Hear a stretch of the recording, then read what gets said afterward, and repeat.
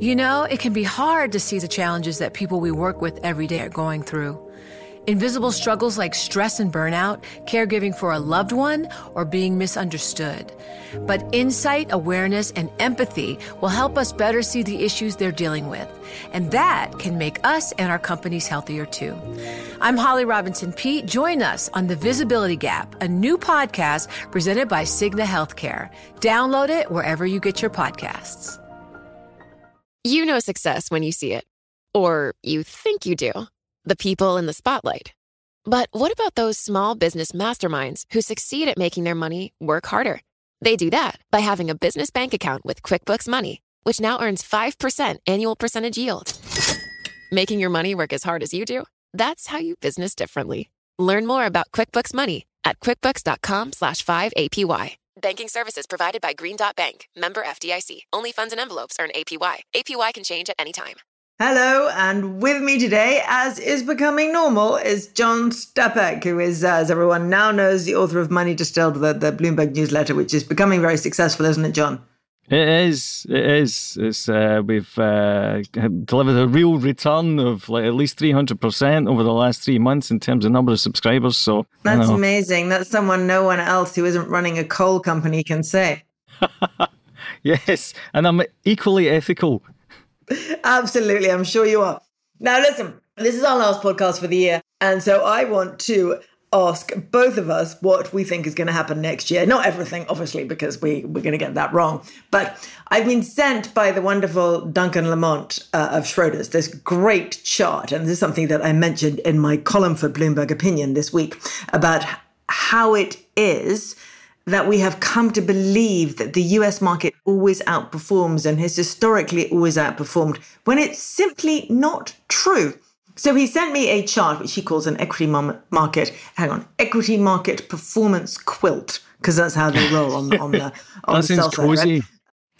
So it shows which market or which sort of area has outperformed in every year since 1991. Now, before 2011, and here's the interesting bit, before 2011, the US was the top performer in only 2 of 20 years, right? The US was not number one. If you look at the chart and see who was number one, you can see emerging markets very, very frequently, particularly from 1999 on, 1999 through to sort of 2005, down a bit in 2006, but 7, 8, not 8, actually, 8 was bad for emerging markets, obviously, 9, 10 emerging markets, and then you've got Europe popping up occasionally. You've got the UK popping up only twice as the top in the entire thing.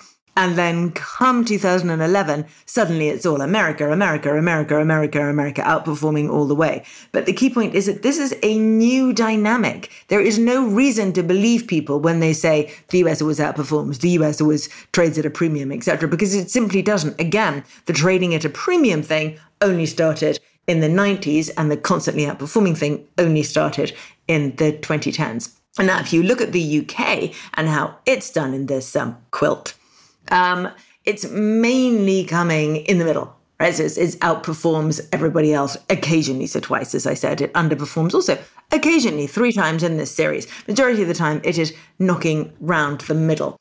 What I want to go on to say, tell me when you're bored, John. No, this is actually really interesting. It's a good chart. Is that Duncan has another great chart, which we look at frequently, which shows which markets are cheap and how they're cheap. It's not perfect because it only goes back 15 years, and it's what is cheap or expensive relative to a 15-year median. And you could argue perfectly reasonably that the last 15 years is entirely irrelevant because it's been mainly a low interest rate environment. But nonetheless, if you look at the forward PE for, say, the UK market, it's on 9, so 24% below its long-term average, if you think 15 years is long-term.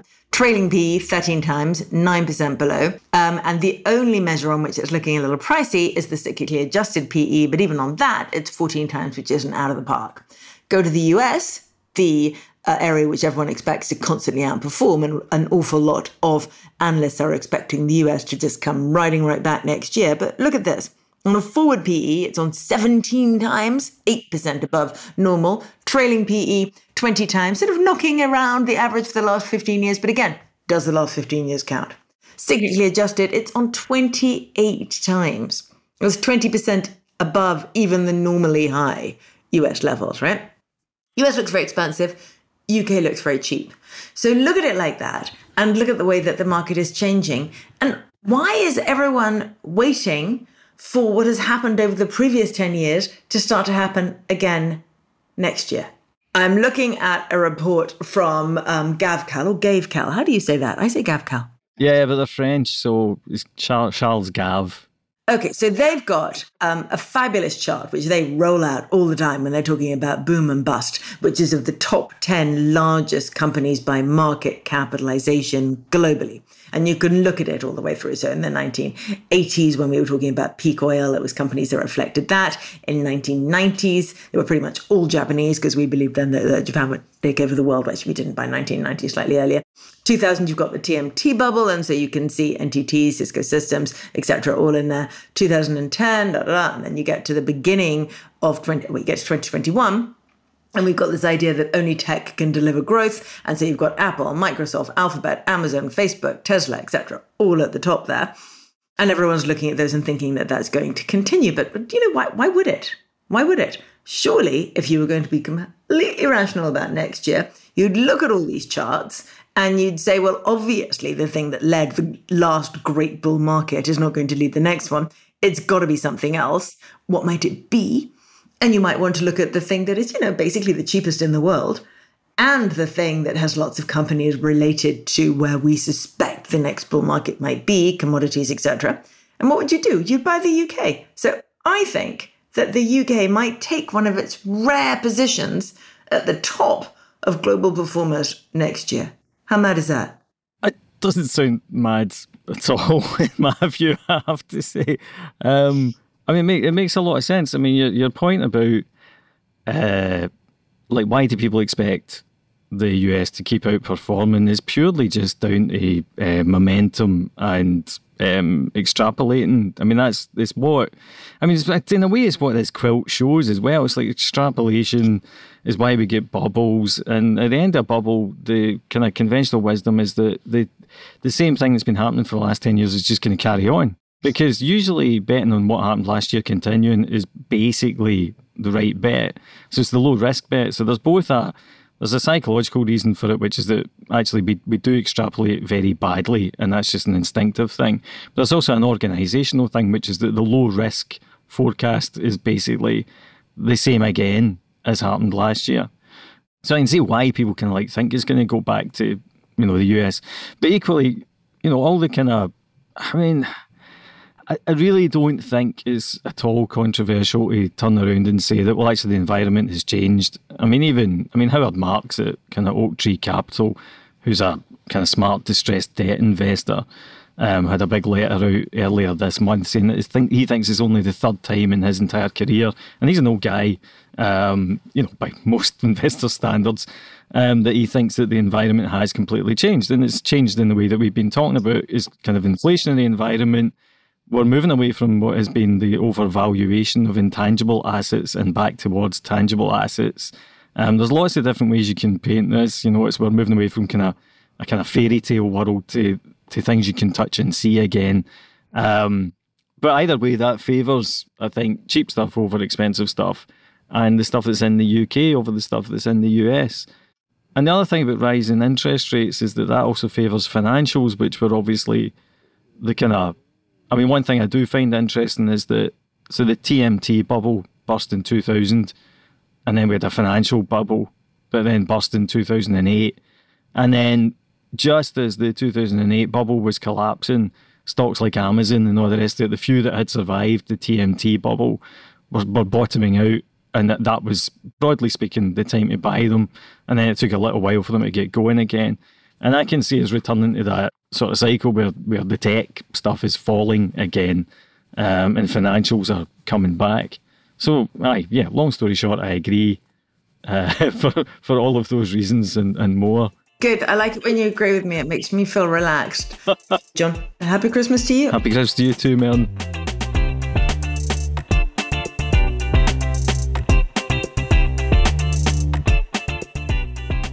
Welcome to Merrin Talks Money, the podcast in which people who know the markets explain the markets. I'm Merrin Somerset Webb. This week, our guest is Harry Nimmo, one of the most successful investors in UK smaller companies. He's been in investment nearly 38 years. He's about to retire from Aberdeen and the industry as a whole at the end of this year. So we decided to start our conversation by discussing the lessons that Harry has learned about investing during those 4 decades in the business. Well, I think you have to see the wood for the trees, if that's the right way of saying it. You can be an expert on a company. You can know everything about a company, but that doesn't necessarily make you a good investor. I think you've got to know the right things. That's the point one. And point two is that I think you have to have a process that, and you have to be consistent in what you're doing. If you're chopping and changing the whole time, that's kind of hopeless. And there's not one successful process. There are a good number, let's say, but you need to have it. You need to be consistent, and when you go off piste, you're going to lose it. So you need to know the right things, and you have to have the right process. Okay, well, let's start with the right things. What are those right things? There's various things we stick to. We like to run our winners and cut our losers. Earnings revisions momentum is very important to us. I'm sure you've heard me go on about our investment process and our stock selection matrix. We've done a lot of back testing. We've checked what does work and what does not work, and we find that earnings revisions momentum is very important.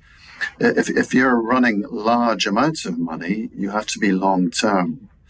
So you can't chop and change quickly. And, in some ways that's a disadvantage, but being a large investor gives you that discipline in terms of what you are selecting. You have to select the right stuff. And as we invest in companies, we normally have a starter pack, and then we will, as we get more confident in the management, we will build up our holding.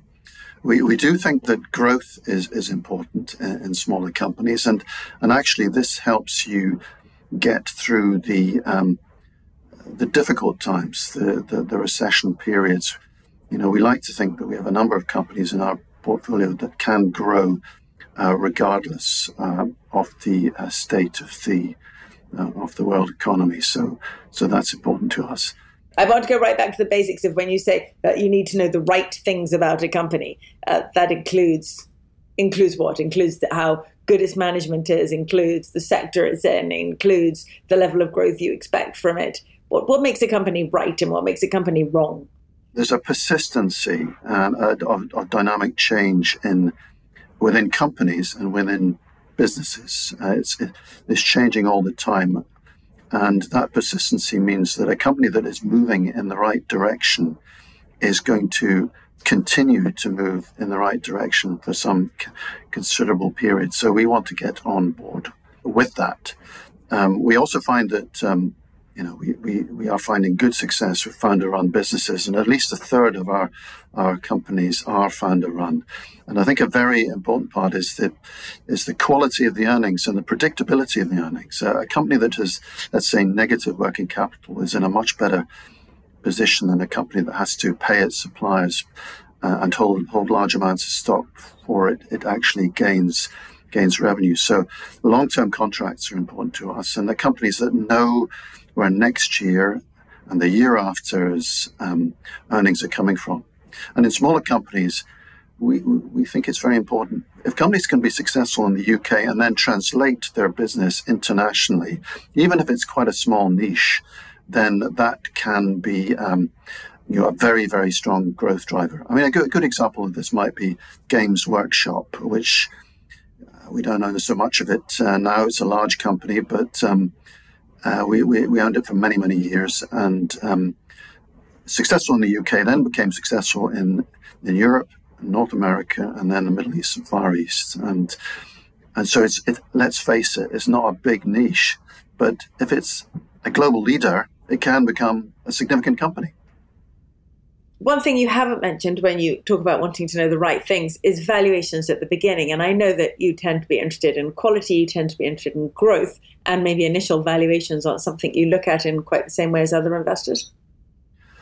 Yes, we're now back testing. We have not found a correlation between low-value stocks and outperformance. Indeed, most of the time, it's the reverse. There are clearly exceptions to the rule, and an exception was in the first 5 months of the year.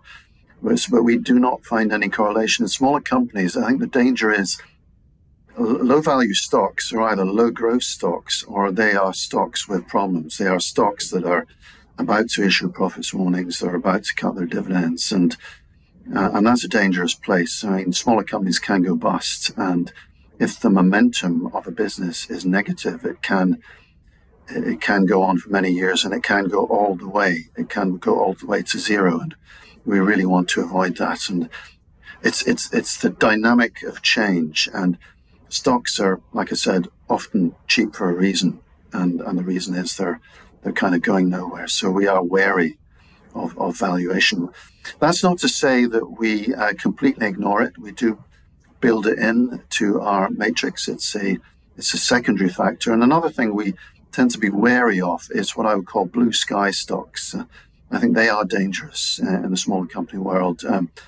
They can be great for a period, but then the rug, they're found to, it's a bit like emperor's new clothes sometimes with these companies, and they can completely fall apart.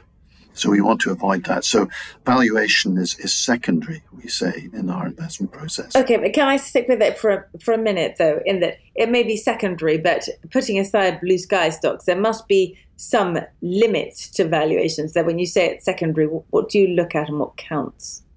In terms of valuation, it's old style metrics. It's prospective price earnings ratios and prospective dividend yields. It's as simple as that. There's nothing particularly scientific in our valuation parameters. But I would say our portfolios, really in the last 25 years, we've tended to be, let's say, at a 30% premium to the market, our smaller companies market, in terms of valuations the entire time. I mean, really, for the last 25 years, we've been investing in what are seen as expensive stocks. But I should sort of caveat that we're not in the sort of, I don't know, Bailey Gifford style expensive stocks. But we are definitely more expensive than the market, and in some ways you do get what you pay for, or at least that's our job, is to make sure that we are indeed getting what we're paying for in terms of our analysis and research on individual companies. But just a point that maybe I should make is that there are something like 700 or 800 stocks to choose from. This is just in the UK, and we run global and European smaller companies funds.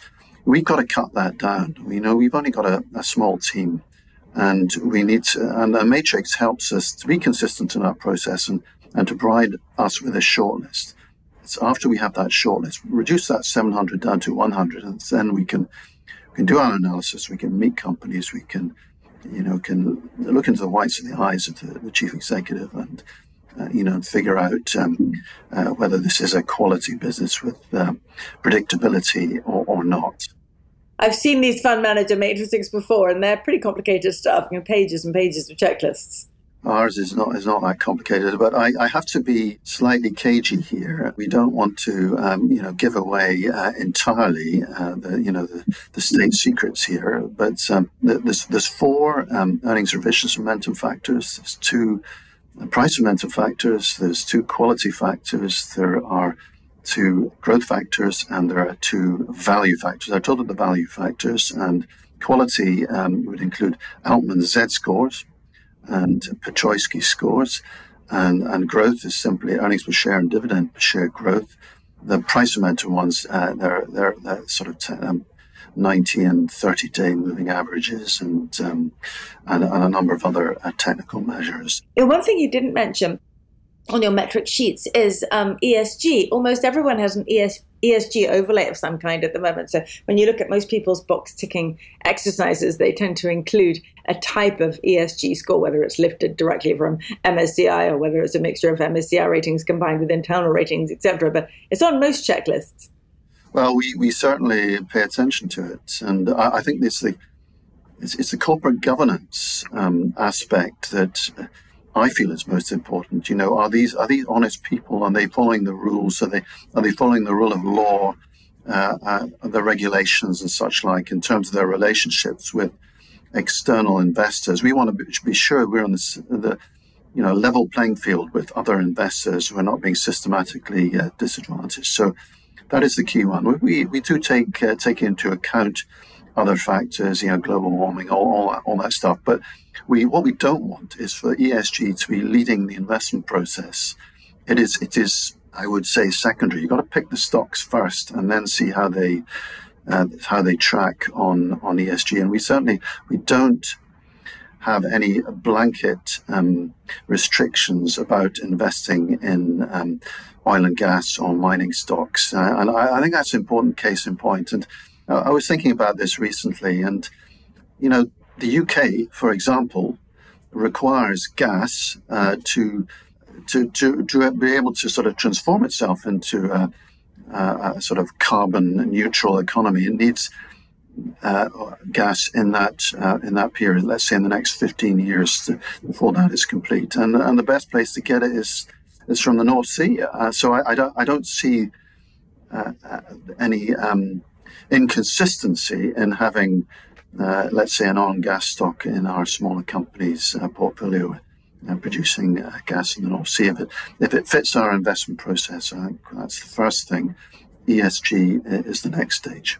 You look at ESG in kind of the same way as valuations, right? In that it's a secondary thing. The process is followed first. If something isn't an absolutely extreme valuation, maybe you might think again. And again, with ESG, it's secondary. If a company was doing something absolutely disgusting, you might think again, but there's no hard and fast rules. I don't want to give the impression that we don't take ESG seriously, because we absolutely do. It's very important at Aberdeen.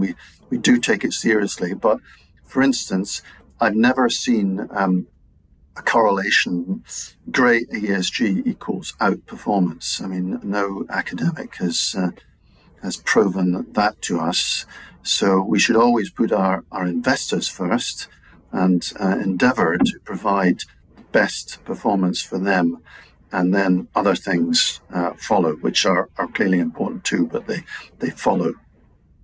Harry, that's really interesting that you say that, because I agree with you. No academic has ever yet proved to me that great ESG equals outperformance. But that's a fairly standard thing for people to say in the industry at the moment. It's something people say to me all the time. Of course, we have an ESG overlay because the data shows us that stocks with a high ESG rating outperform those without one. I haven't seen that data, to be honest. No, I haven't either, but I'm constantly told about it. I've seen a lot of short-term data that tells you that, but I haven't seen any long-term data. But of course, ESG only started to exist around the middle of your career, right? Well, it's developed, it's changed. I mean, we used to have something called ethical investing, but that seems to have been it kind of disappeared. And I remember that too. I even remember SRI investing, which I think was before ethical investing.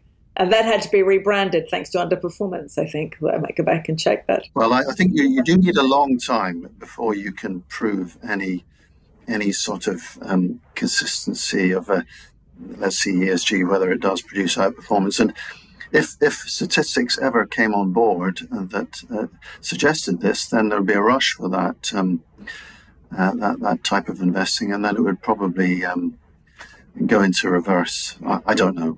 It's not good. It's not for me. So tell me, here's the thing that I really want to ask you, which is that your career has been long and interesting, but has also, in the main, happened during this period of low and falling interest rates, from very, very high at the beginning of your career to very, very low now, low and falling inflation in the main. And an environment which a lot of people, me included, would say is now changing completely. And we're moving, this isn't just a business cycle, this is a generational secular change back towards rising interest rates, higher levels of inflation, and possibly also a very different market environment. Now, I was at a Money Week conference on Friday where we had the amazing Russell Napier, equity strategist, speaking first. And he said, what most fund managers don't understand is that everything that they've learned over the last 30 years, they must forget.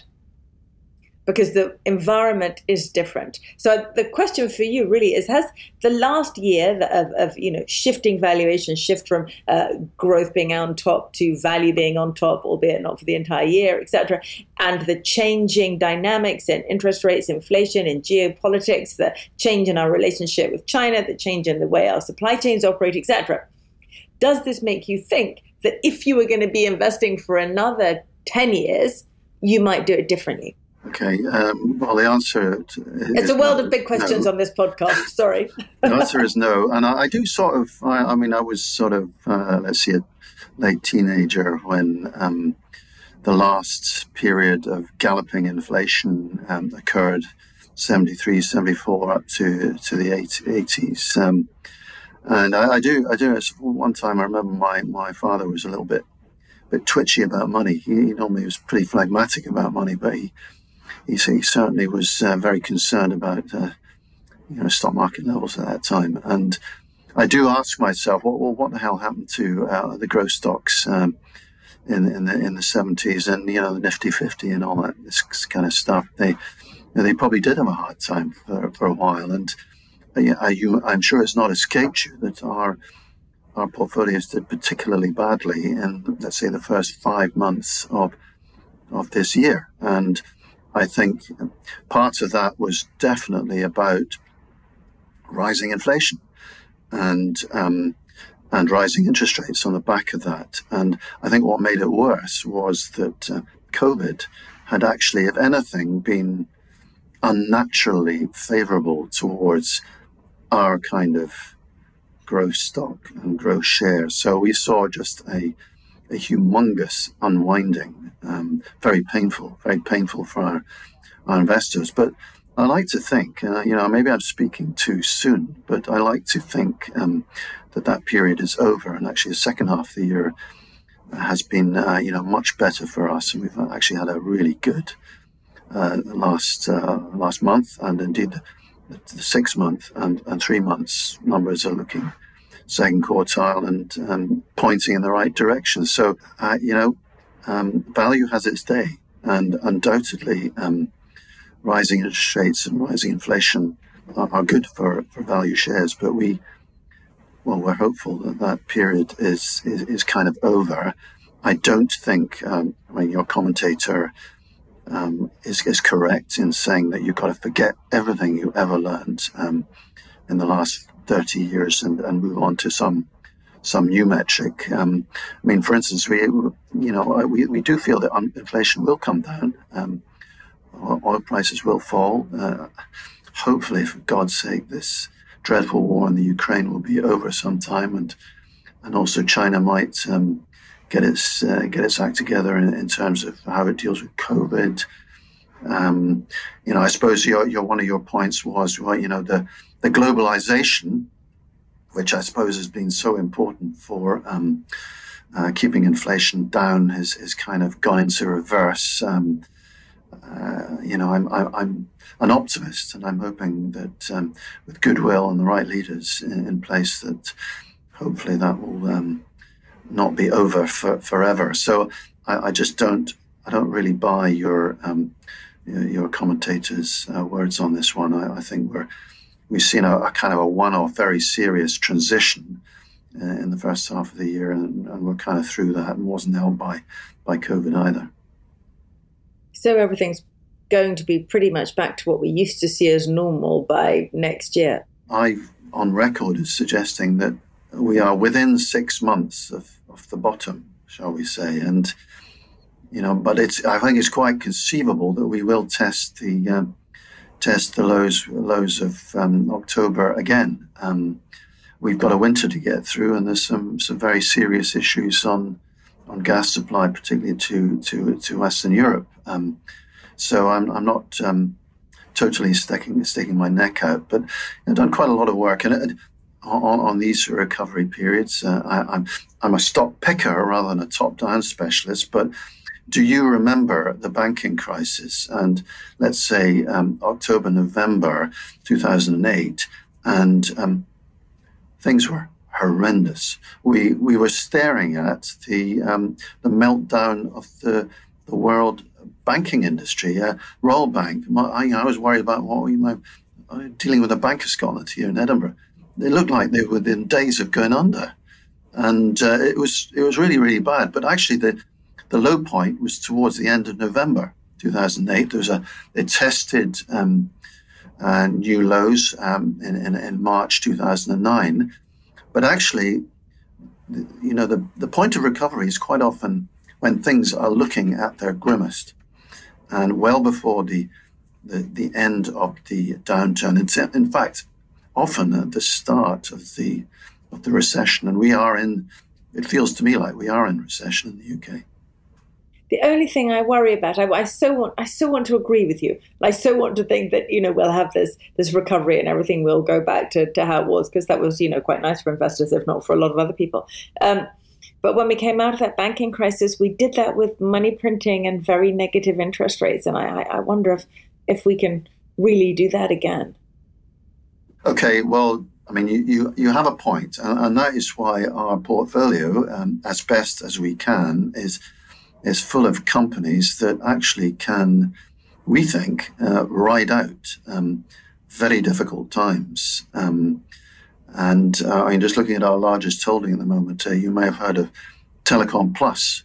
You might even be a subscriber on their utility warehouse platform where they sell gas, electricity, mobile fixed telephony, all the rest. It's actually a positive beneficiary of the current environment. It's a lot of its competitors have gone under. It's wins awards from Which Magazine and Daily Mail and whatnot for best service. So we like these sorts of companies that are not dependent on the economic cycle, that can grow regardless of that. And if the economy gets really, really bad, then surely inflation will start to come down, and interest rates or rate of growth will start to come down too. So it's a sort of self-correcting mechanism, shall we say. That's what I'm banking on. Yeah, I think we're all hoping that.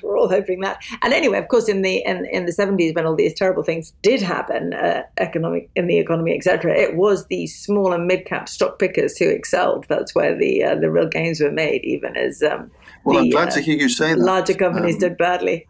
Yeah, I'm really glad to hear you say that. But I was in before investments. I was in that oil and gas industry. I haven't always worked in asset management. That was really in the period of when inflation was incredibly high.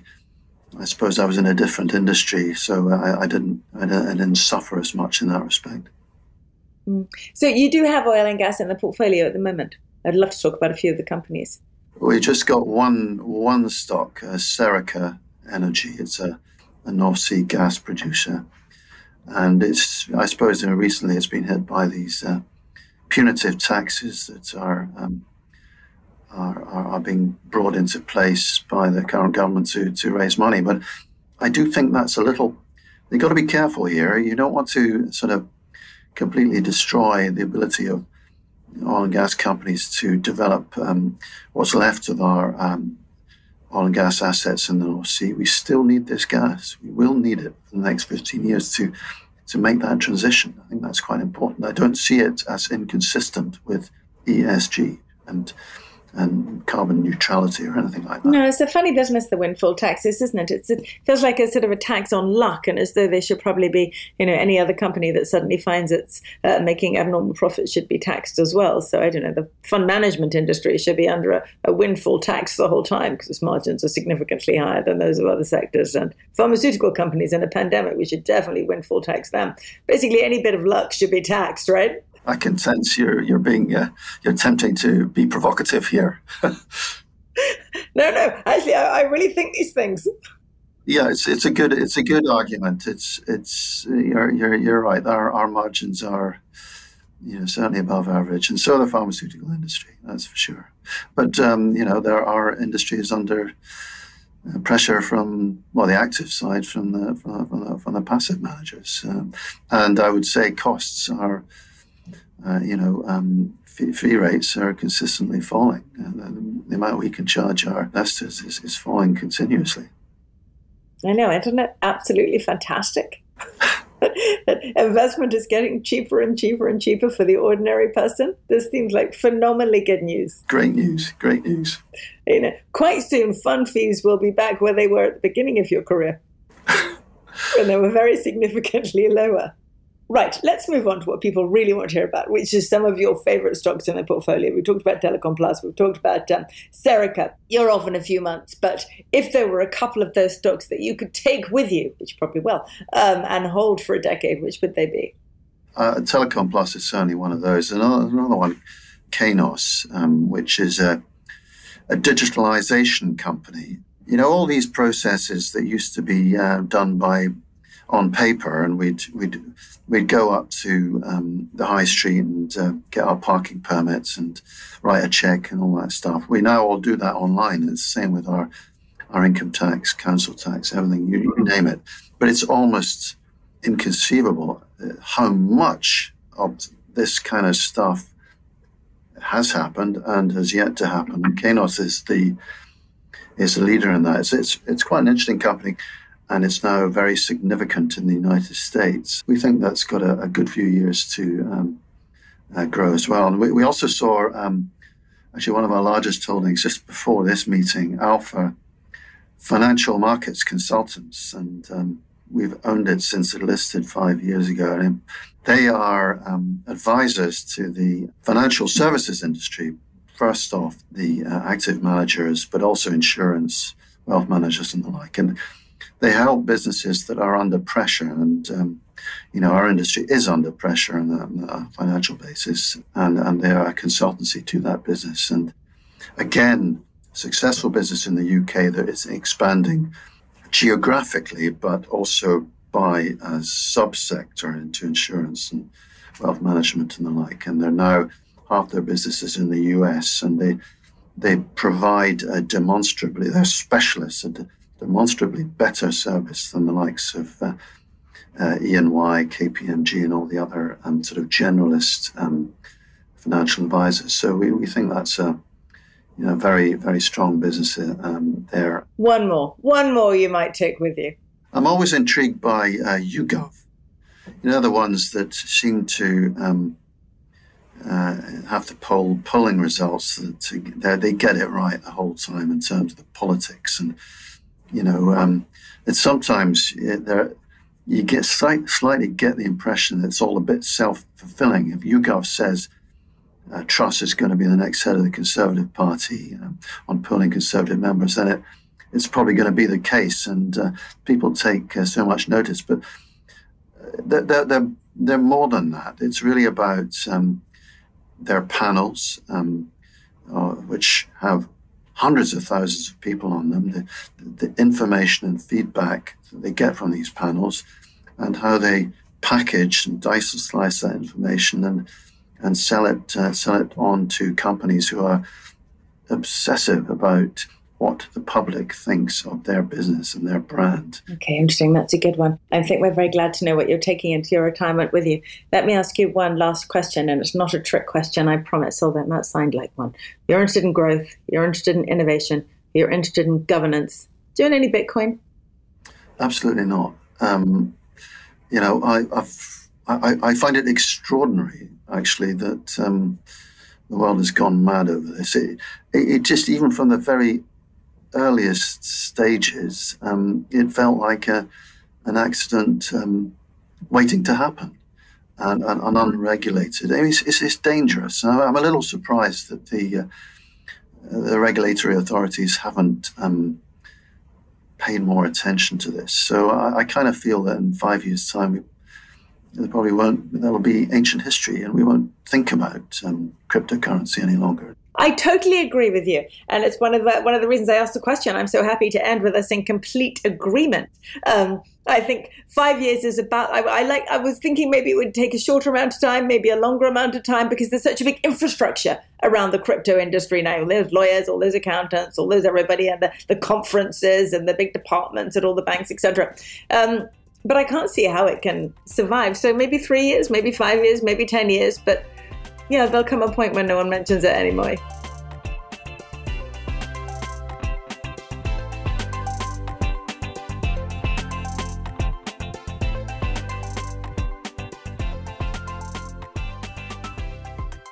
Thank you for listening to this week's Merrion Talks Money. We are taking next week off, but you'll have a new Merrion Talks Money in your podcast feed the first week of January. Please, if you like our show, which I'm sure you must do, rate, review, and subscribe wherever it is that you listen to your podcasts. This episode was hosted by me, Merrion Somerset Webb. It was produced by Summer Sadi, editing and sound design by Blake Maples. Special thanks, of course, to Harry Nemo and to John Stepek. And finally, don't forget to sign up to John's newsletter, Money Distilled. It's very good. The link is in the show notes.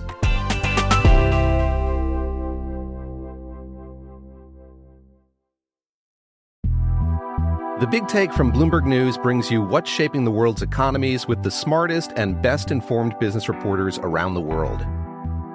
We cover the stories behind what's moving money and markets, and help you understand what's happening, what it means, and why it matters every afternoon. I'm Sarah Holder. I'm Saleha Mohsin. And I'm David Gura. Listen to The Big Take on the iHeartRadio app, Apple Podcasts, or wherever you get your podcasts. I'm Saleha Mohsin, and I've covered economic policy for years and reported on how it impacts people across the United States.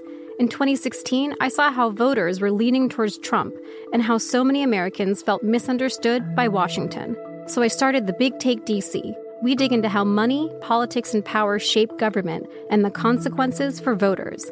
With new episodes every Thursday, you can listen to The Big Take DC on the iHeartRadio app, Apple Podcasts, or wherever you get your podcasts.